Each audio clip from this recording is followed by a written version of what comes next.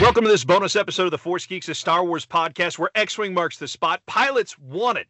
We had a big Monday with lots of news for June 15th, 2020. EA Games dropping the trailer and release date for the new first-person dogfighting starfighter game, Star Wars Squadrons. Woo-hoo. And the inevitable announcement came today, Star Wars Celebration in Anaheim. Yeah, you knew this was coming. It's canceled. We'll talk more about that. Thank you for joining us, and a big thanks, as always, to our friends at dailysuperhero.com, where you can find focused coverage on movies, TV content, and more for Marvel, DC, Star Wars, Indiana Jones, and more. Also, please support us by subscribing and leaving us a positive review.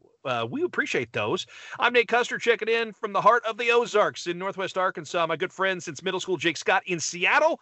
Well, he's unable to join us due to his family's need of him this evening. We appreciate you, but we miss you too, buddy.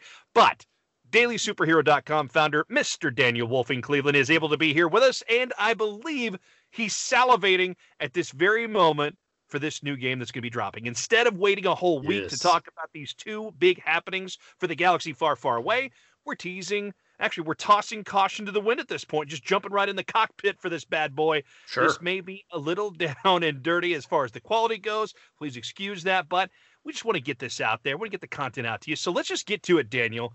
Thank you for making time on an unusual time for us to do this, but 8 a.m. Pacific time today.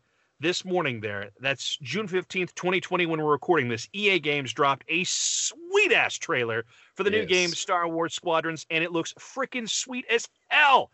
It's released on October 2nd, and everyone I've talked to is completely geeked for it. Daniel, what do you think? I'm in. I'm so in. I mean, we don't get to see gameplay for a few more days here, but EA's done it again. They've released a hell of a trailer and sucked me right in. So fingers crossed the gameplay can match. I'm just so excited for this thing. It looks awesome. We'll get some more details about that. Do you want to just go through the trailer and watch the trailer and talk about it as we see it? Sure, we can do that. I can pull it up too. Yeah. I'm just going to play it here. Okay, so we're starting off with, you see a panicked pilot. The graphics look really sweet on this. Daniel, as you're watching this, you see they're in the rings of some planet right now with the TIE Fighter, the X-Wing. What are you looking at? What are you liking? Just suck me right into that. I mean, I want to fly an X-Wing through an asteroid field now immediately. These graphics are just insane. It's so awesome. I know you're going to get cutscenes and they'll be part of the story, but I want to know what's the gameplay actually going to look like, because this is awesome. You see the TIE, it looks like a TIE interceptor perhaps. Yeah. Kind of circling off, and there's a whole fleet battle going on with this. And then the damaged interceptor landing. This just looks so awesome. Yeah, it does. It really does. I mean, you can't go wrong with a new Star Wars video game trailer. Although, we've got to be a little cautious. Yeah, we can't get our hopes up too high. We just saw Hera from Star Wars Rebels in this as well. And then we see the TIE Reaper that we saw from, what was it, Rogue One, which is so cool, like a troop transport. Yeah. That music is sweet. Is that Wedge? It looks like Wedge to me. Kind of looks like him. Y-Wings. I want to fly all of them. Yeah, you got TIE bombers, you got TIE fighters, you've got U-Wings, X-Wings, Y-Wings. Explosions. Big explosions, big ships, and slow motion walking with boots. And then we have the little Armageddon, the squads walking together really slowly. And this is fun. I mean, just look at, the TIE fighters and the X-Wings flying, skimming the tops of the clouds. And then, from Wrath of Khan inspired Star Trek move, you've got the big ship just coming out of the clouds. It looks epic. Yeah. And then you go. Yeah, that last shot right there where you see the Star Destroyer and you're actually viewing it from inside of the cockpit, like that is literally how the PlayStation VR Battlefront X-Wing mission plays out. So just imagine that viewpoint and seeing that Star Destroyer and you're coming towards it with virtual reality. Like, I can't wait, because this is going to be virtual reality capable. Yes, it's going to be fantastic. cannot wait for this thing. It is so cool. So let's talk about some of the platforms that we've got with this. I encourage you also, by the way, if you've not seen the trailer just yet, we've got it out on the Force Geeks for our social media, which is, of course, you can find us on Facebook. You can find us on Twitter. And then, Daniel, you've already got stuff going, I'm sure, as far as tweeted out or something like that on your social media too as well, right? Just I put up the trailer in that post, just some of the minor details of the game that have been revealed. Let me pull this up here.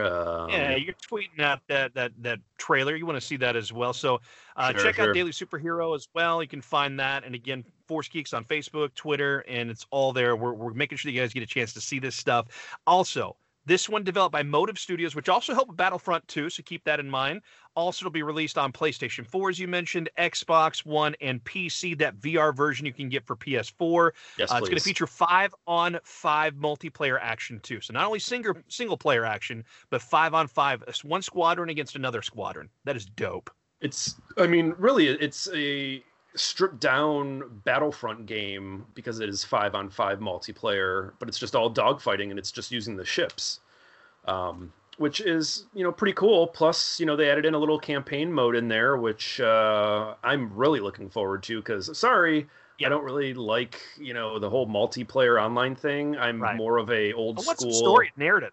I want some narrative, but like even just for multiplayer in general, I miss just the local co-ops where I could just sit on the couch with some friends and play against them, but you just can't even do that anymore. Yeah, I hear where you're coming from on that. Here's the premise for this game. It's set during the final days of the Galactic Empire and the rise of the New Republic after the events of Star Wars Return of the Jedi. So this is taking place during the days of the Empire and before the First Order. And I know you were kind of glad to see that it wasn't the First Order. You're like, we're still focused on the era that we know, but it's still taking place after what we know. And this sounds like immediately after. And the first days of the New Republic were pretty scattered. And I'm going through the whole Aftermath books. If you want to know more about what's going on immediately following the events of Return of the Jedi, I highly encourage you check out the books. I'm on book 3 right now of the Aftermath series, and it's kind of interesting to see how it all breaks down, how everything's happening. And there was a lot of chaos happening and chasing down what was left, the remnants of the Empire. That's what this game is doing.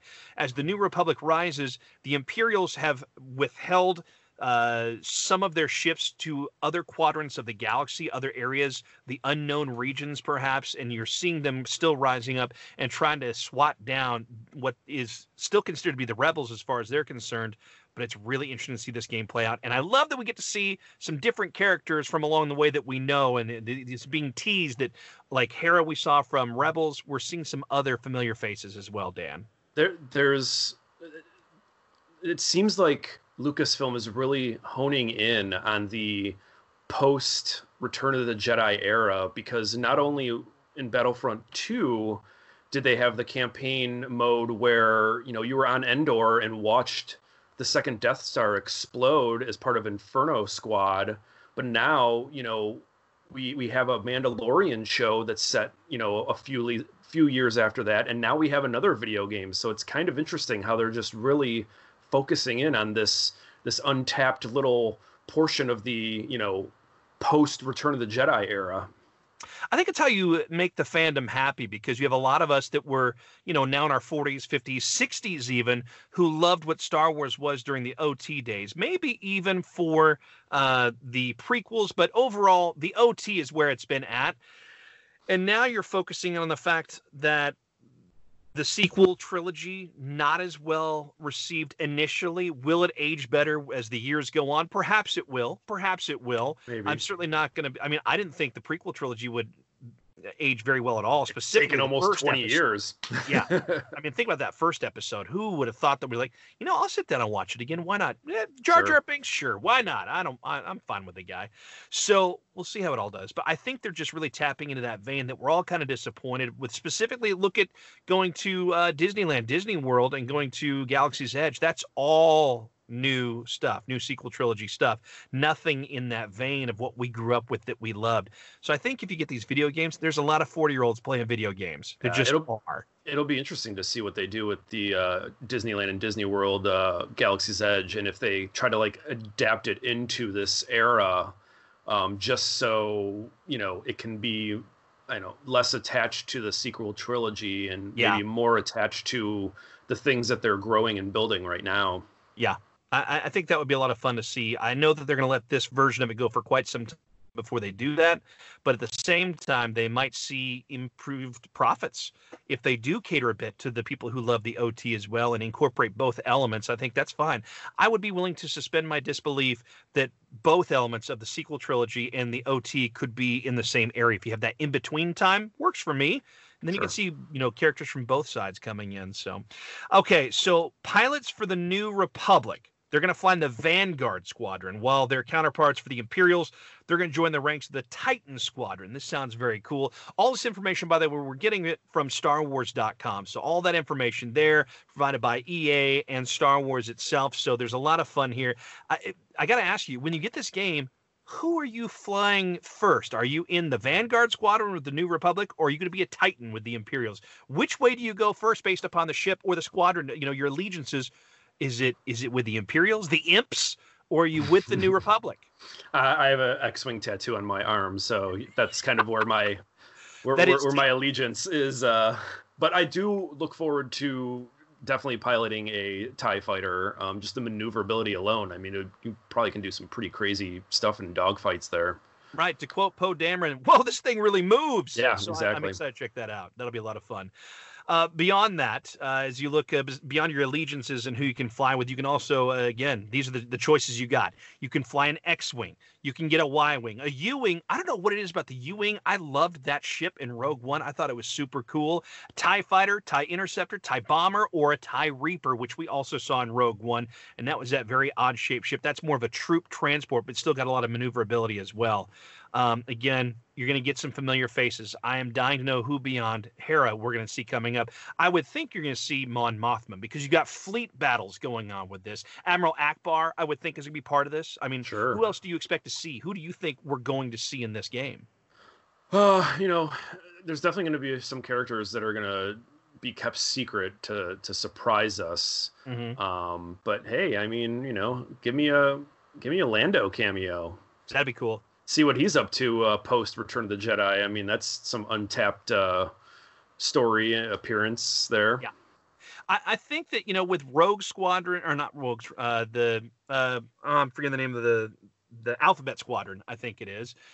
You've got some different stuff going on. I think we did see Wedge Antilles. I think Wedge will be a part of this. Yeah. I think that since the actor who portrayed him.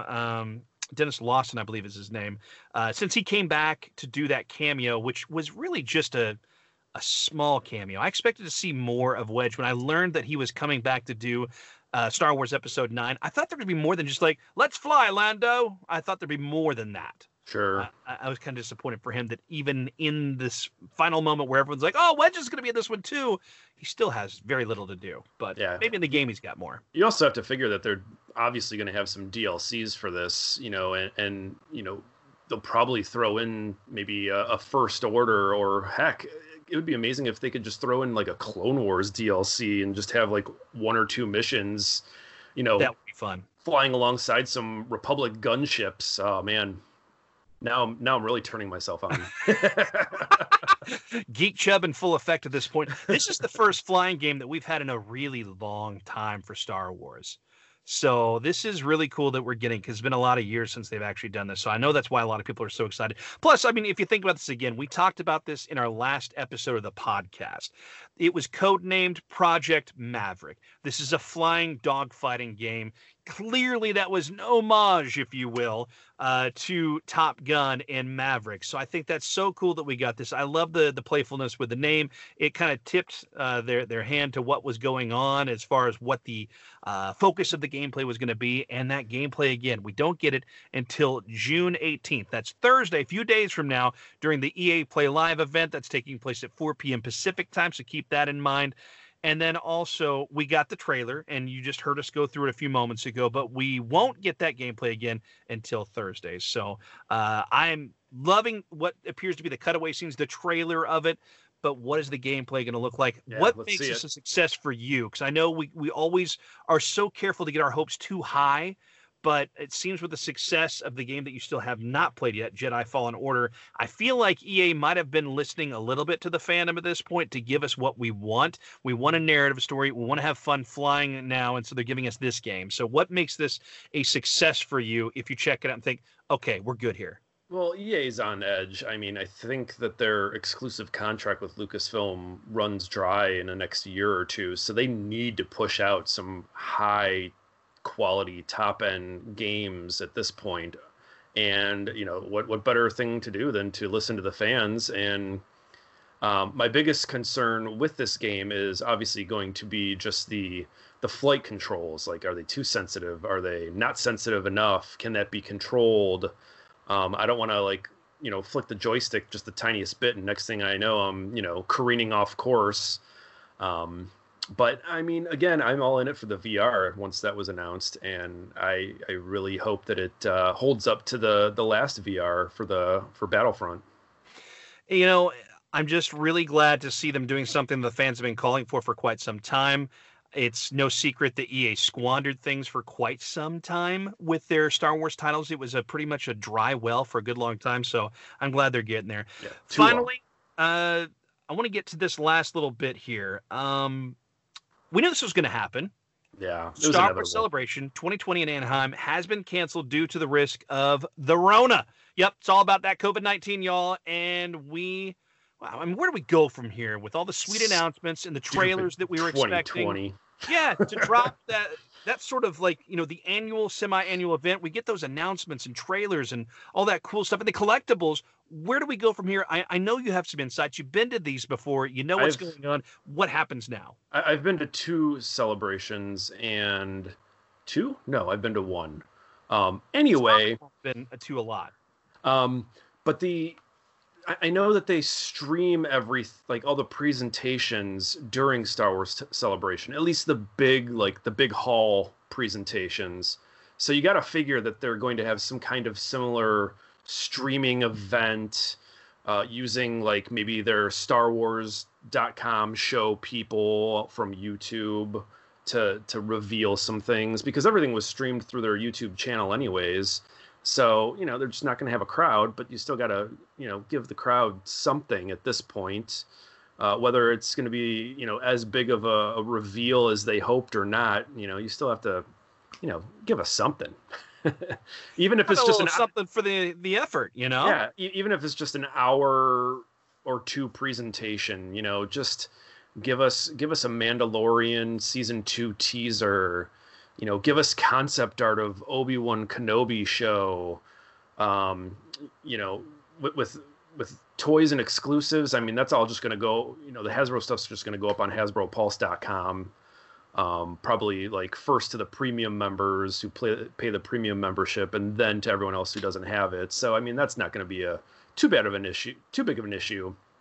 And it's pretty much what's happening with San Diego Comic-Con right now. Everyone, who has exclusives are just throwing it up on their own website, and it's first come, first served, free for all. You don't have to have a ticket or proof that you had a ticket. It's just, well, this isn't happening, so here's the stuff for sale. And it was going to be a Comic-Con exclusive, so we're still going to call it that. And they're probably going to do the same thing with Star Wars Celebration. At least that's kind of what I'm hearing at this point. All right, well, there it is. Well, but it's sad. It's sad. I mean, I'm getting sad just talking about it, because it's it's just what a poop shoot this year's been. That is one hell of a way to put it, my friend. That is definitely it. All right. Again, this is a bonus episode. We appreciate you joining us for this bonus episode of the Force Geeks, a Star Wars podcast. Please make sure you join us again this next week with new episodes of the Force Geeks, a Star Wars podcast, typically dropping every Monday on Apple Podcasts, Google Podcasts, Spotify, Stitcher, and just about any place you get podcasts from. You can find ours there. Again, this was a bonus episode. We just wanted to get this out. Couldn't wait a whole week. Yeah, couldn't wait a whole week, Dan. We had to do this. You can find Daniel's many talents on dailysuperhero.com and on social media, which you can find where? Twitter @DailySuperhero, and on Facebook, The Daily Superhero. Please feel free to hit us up with your emails at theforcegeeks@gmail.com. We're on Twitter, so follow us @theforcegeeks. And on Facebook, just search The Force Geeks. And remember, If you don't follow the Force Geeks, you're looking for your Star Wars in Alderaan places. Talk to you soon, and may the Force be with you always.